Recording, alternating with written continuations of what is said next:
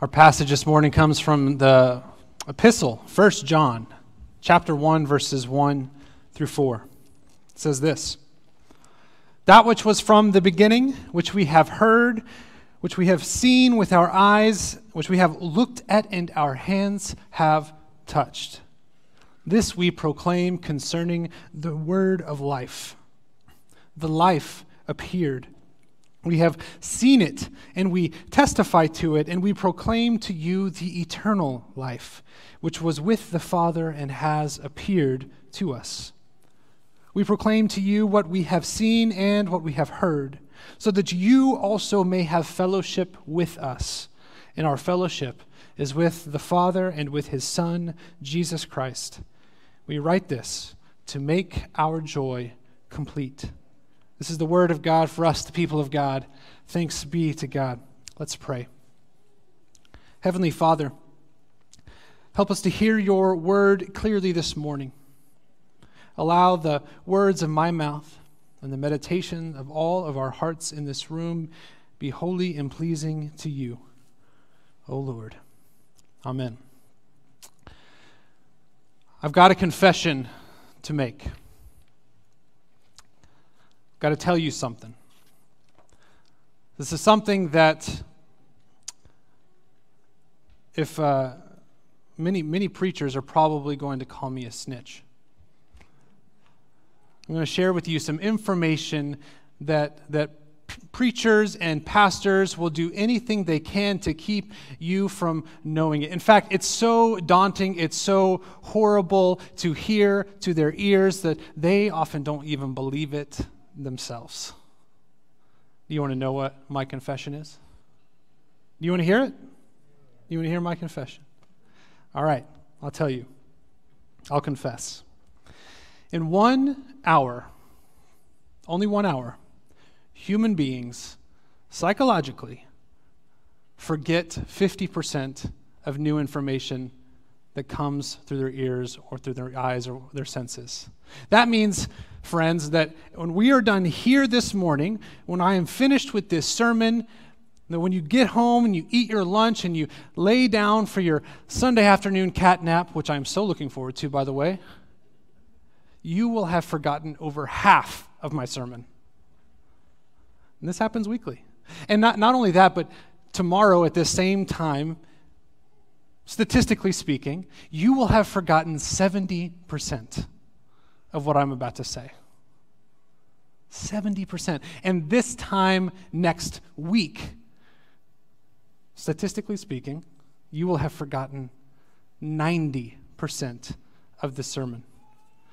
That is a preacher's nightmare, right? Spend hours and hours preparing something that 90% of it is going to just flutter away. So I confess to you this morning that we as human beings are forgetful. That we have a tendency to forget things. Like me yesterday.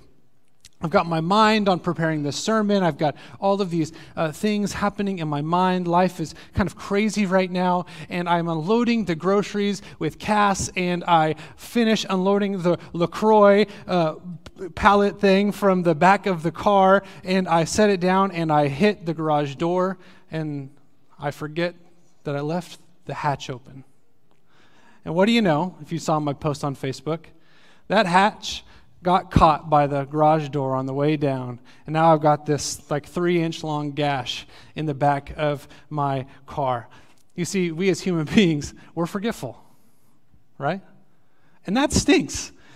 And if you have any advice, please feel free to message me because I need all of the help I can get on fixing that. We as human beings are forgetful. And our passage this morning was written to a group of people, a church that was forgetful as well.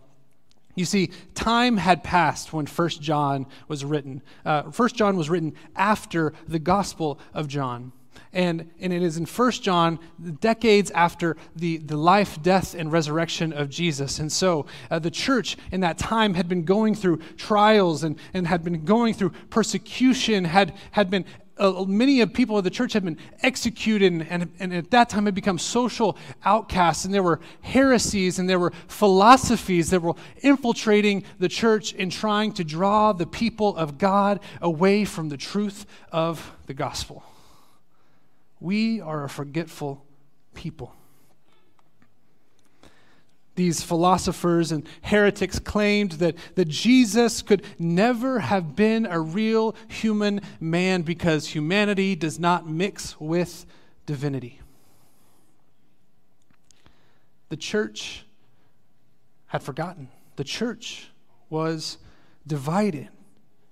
These false teachers used their teachings to disrupt and to divide the church, saying that everything the church thought that they knew was a lie, and that lo and behold, all they've got to do is give over their life and their money and their wealth to these philosophers, these heretics, and they would tell you the truth, the real truth.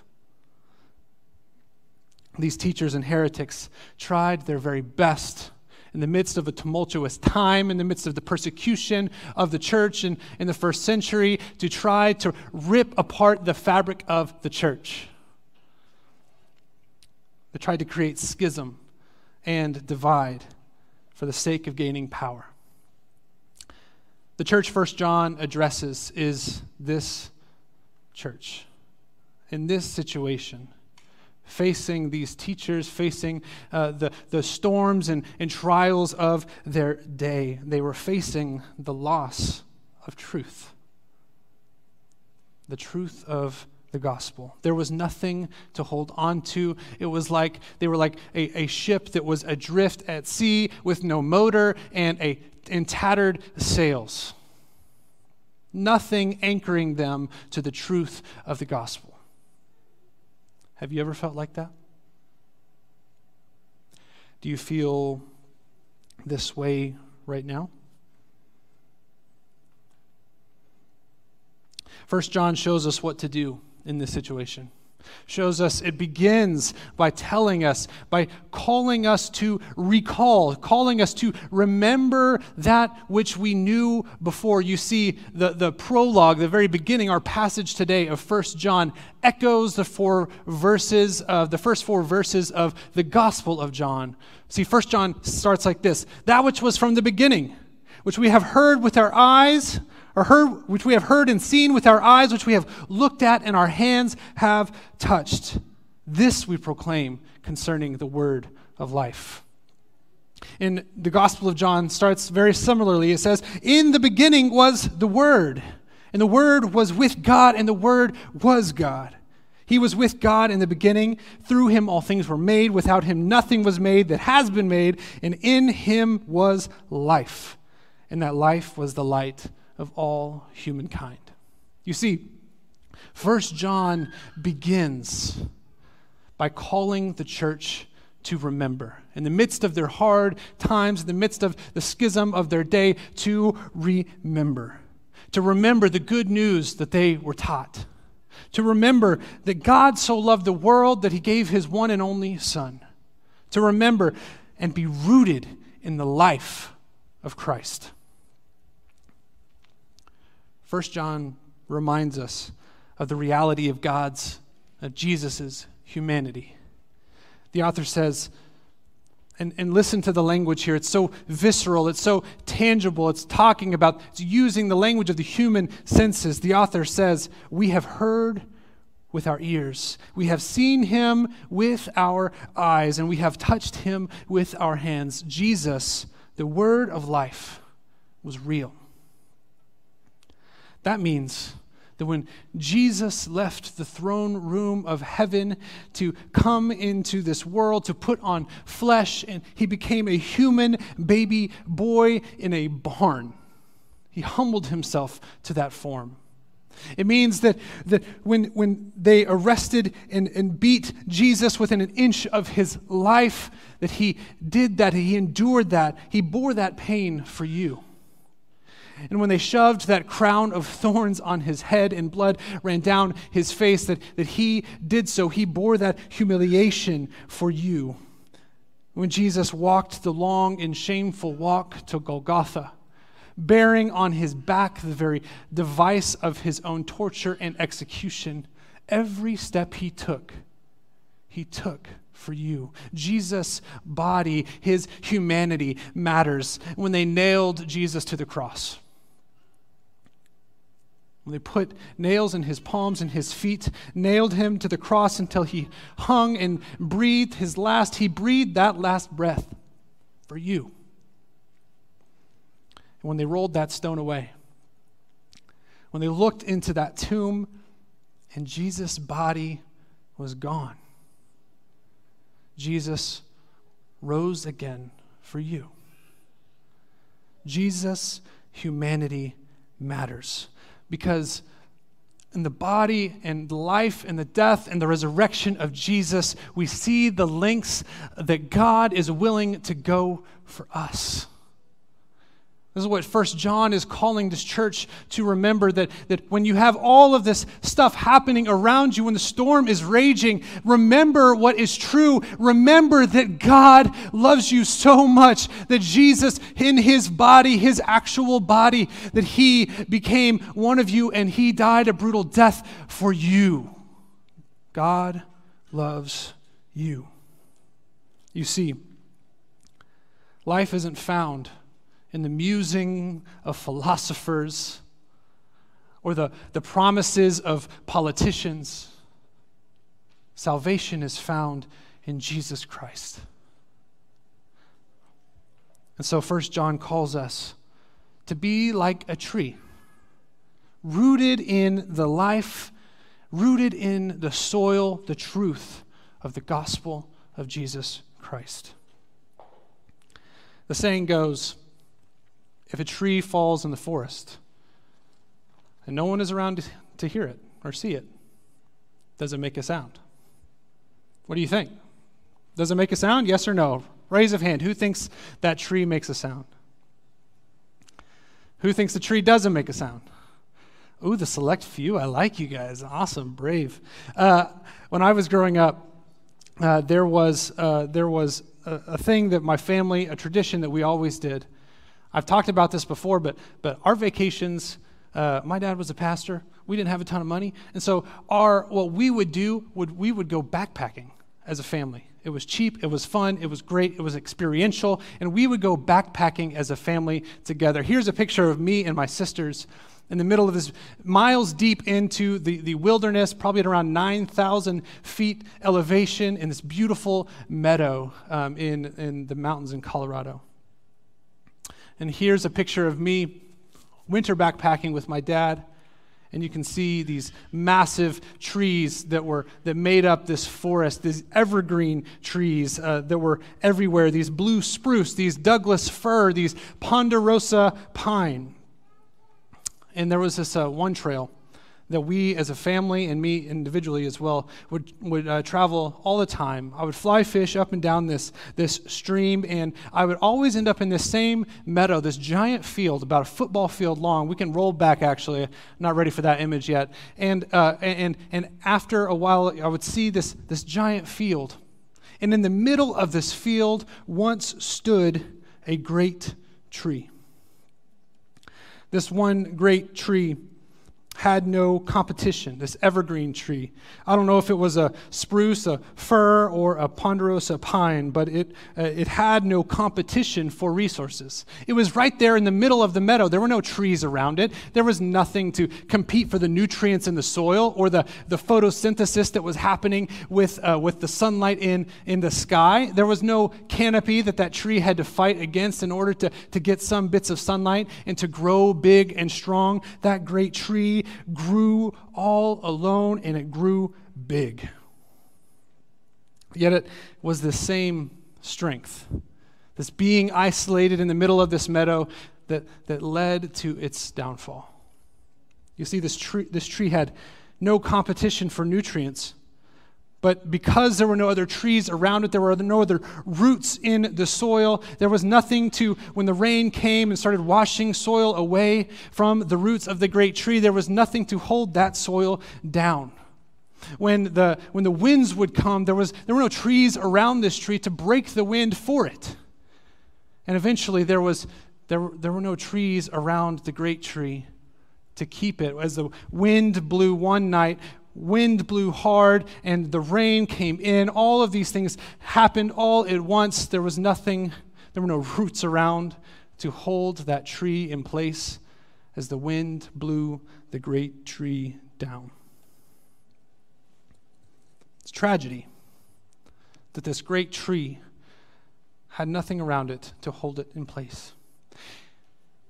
So when I would be fly fishing or hiking, I would look at this tree and I would think about these things, and then I would look past the tree and I would see a different kind of tree, a different variety of tree that was ringing the meadow. And those of you who've gone to Colorado, who've lived in Colorado, can attest to this. There is this one tree that is very unique. In the midst of all of these evergreen trees, there is an aspen grove. This is what an aspen tree looks like. It's got those little stumps, things on its bark that look like human eyeballs. It's whenever it has leaves on it, the leaves look like they're clapping. It is a beautiful, wonderful tree. It's got all of these unique features, and most importantly, this aspen tree never grows alone. You see, an aspen tree, what we see there in the tree itself is not really the organism. The organism of the aspen tree is what is happening underneath the soil. The root system that make up the aspen tree is actually the organism here. And so what we see poking up above the ground is really a manifestation of all the work that is happening underneath the soil. These roots that are growing, connected and interconnected, holding one another in place and holding the soil down. These trees, they don't grow too big. They don't grow too wide, but they grow together. And so when that same torrential rainfall came, that same storm came for the great tree, that same rain and that same wind came for these aspen trees. When the rain came and the soil was threatened to be washed away, the basket weaving of roots held the soil in place. And when that wind came, trying to rip one of these aspen trees up out of the ground and push it over, it was the roots of the trees around it that held it in place. Friends, we're called to be like the aspen tree. The church is not a human organization, but rather a divine organism. We are designed to be rooted in the life of Christ and held together by the roots of our sisters and brothers in community. This is the joy of fellowship, Christian fellowship that 1 John is talking about, that he's getting at. That as we have fellowship with God, as we root ourselves in the soil, in the life of Christ, and have fellowship with one another, then our joy will be complete. As we are rooted in Christ, as I am and you are and we are together, then we will stand firm when the storm comes. We will be ready for the reign of philosophies and false theologies that seek to erode our relationship with Christ. We'll be ready for the forces that seek to shake the very ground that we stand on, questioning our reality and calling us and trying to get us to abandon our hold on the love of God. We will be ready for the winds of change that seek to uproot us from the life-giving soil of the never-changing God. Together we stand like the aspen tree. But surely, if we are divided, if we are isolated, we will fall like the great tree. After I graduated college, I moved by myself into a city. I was not a city guy at that point in time, and I was a small town guy, and I moved to Houston, and I started ministry in a church that I had never been to before, and I was a non-Spanish speaker in a Spanish-speaking congregation, and there were so many things happening for me, so many challenges that I began to endure. challenges to my faith. I started asking questions like, all of these things that I thought I knew about God that I grew up in Sunday school hearing about and I learned in youth group, those things started to be challenged by what I saw on, what I read in books or what I saw on television. And then I saw Christians hurting other Christians in the church. And that was causing me to question my faith because faith wasn't making as much sense to me. And eventually I was also physically in turmoil because I was diagnosed with thyroid cancer at the age of 22. I didn't know what in the world was happening. I was confused. I didn't know what faith meant in the midst of this moment, as the midst of things being deconstructed, in the midst of all of my thoughts, my theology being challenged, and seeing people I loved hurting other people I loved, and divide and schism happening within the church, and my body failing me. The winds of life were just about to push me over. But then, by the grace of God, the roots of my friends and my family held me in place. I was lucky to be rooted in Christ in an aspen grove. I was lucky. My friends would come with me to doctor's appointments. My family would pray for me and would call me and encourage me. And in the midst of it all, as I cried, my friends were there to hold me firm, and they were also there to celebrate with me as I was declared cancer-free.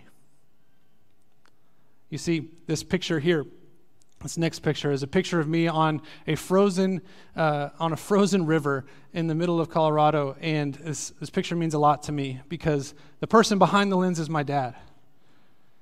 My dad, who took me out on this trip as a celebration of beating cancer. And so as I stood here on this river, I'm reminded of my community. I'm reminded of the roots that held me in place when my life was falling apart. We as Christians, we're not meant for isolation. We're not meant to be like that great tree, to grow taller and stronger and bigger and larger than all the rest. We are not designed or destined for extreme or radical individualism. We are not called to these things. That might be fun for a little while, but in the end, that rain's going to come. And that wind's going to be strong enough. And it will blow us down. Instead, friends, we are destined for community. We are called to be rooted in the life of Christ and connected in this soil together. We as the church are like the aspen tree. Many trees that make up one divine organism. It is in this paradox of diverse people unified in the life and the love of God, the joy is made complete, as 1 John says, that the fullness of joy is found. I began this sermon with a confession that we will soon forget this sermon, and I embrace that. But the brutal facts of science and psychology still, they lead us to some hope as well. There are these things that we can use called mnemonic devices. Things like attaching meaning to song or image or story or anything like that. It's like singing the ABCs or using flashcards, right? And so this morning is my prayer that we, as the body of Christ, remember by remembering the aspen tree. Use that as the mnemonic device to hold on to. Use that to remember, to join together with the community of faith, centuries long, and remembering the life, death, and resurrection of Jesus, and remembering to be rooted in the life of Christ together, intertwined, interconnected, so that when that storm comes, someone will be there to hold you firm. Let's pray. God of life, we thank you that you are the same yesterday, today, and forever. We are in awe of your great love for us, that you would become one of us and suffer with us. When life gets difficult, help us to cling to you. Help us to love one another, unified in the love we share with you, Jesus. Help us to see you. Help us to know you. And help us to grow together. Hold us firm. Give us what we need to grow. And may we glorify you in all that we do. In Jesus Christ's name we pray. Amen.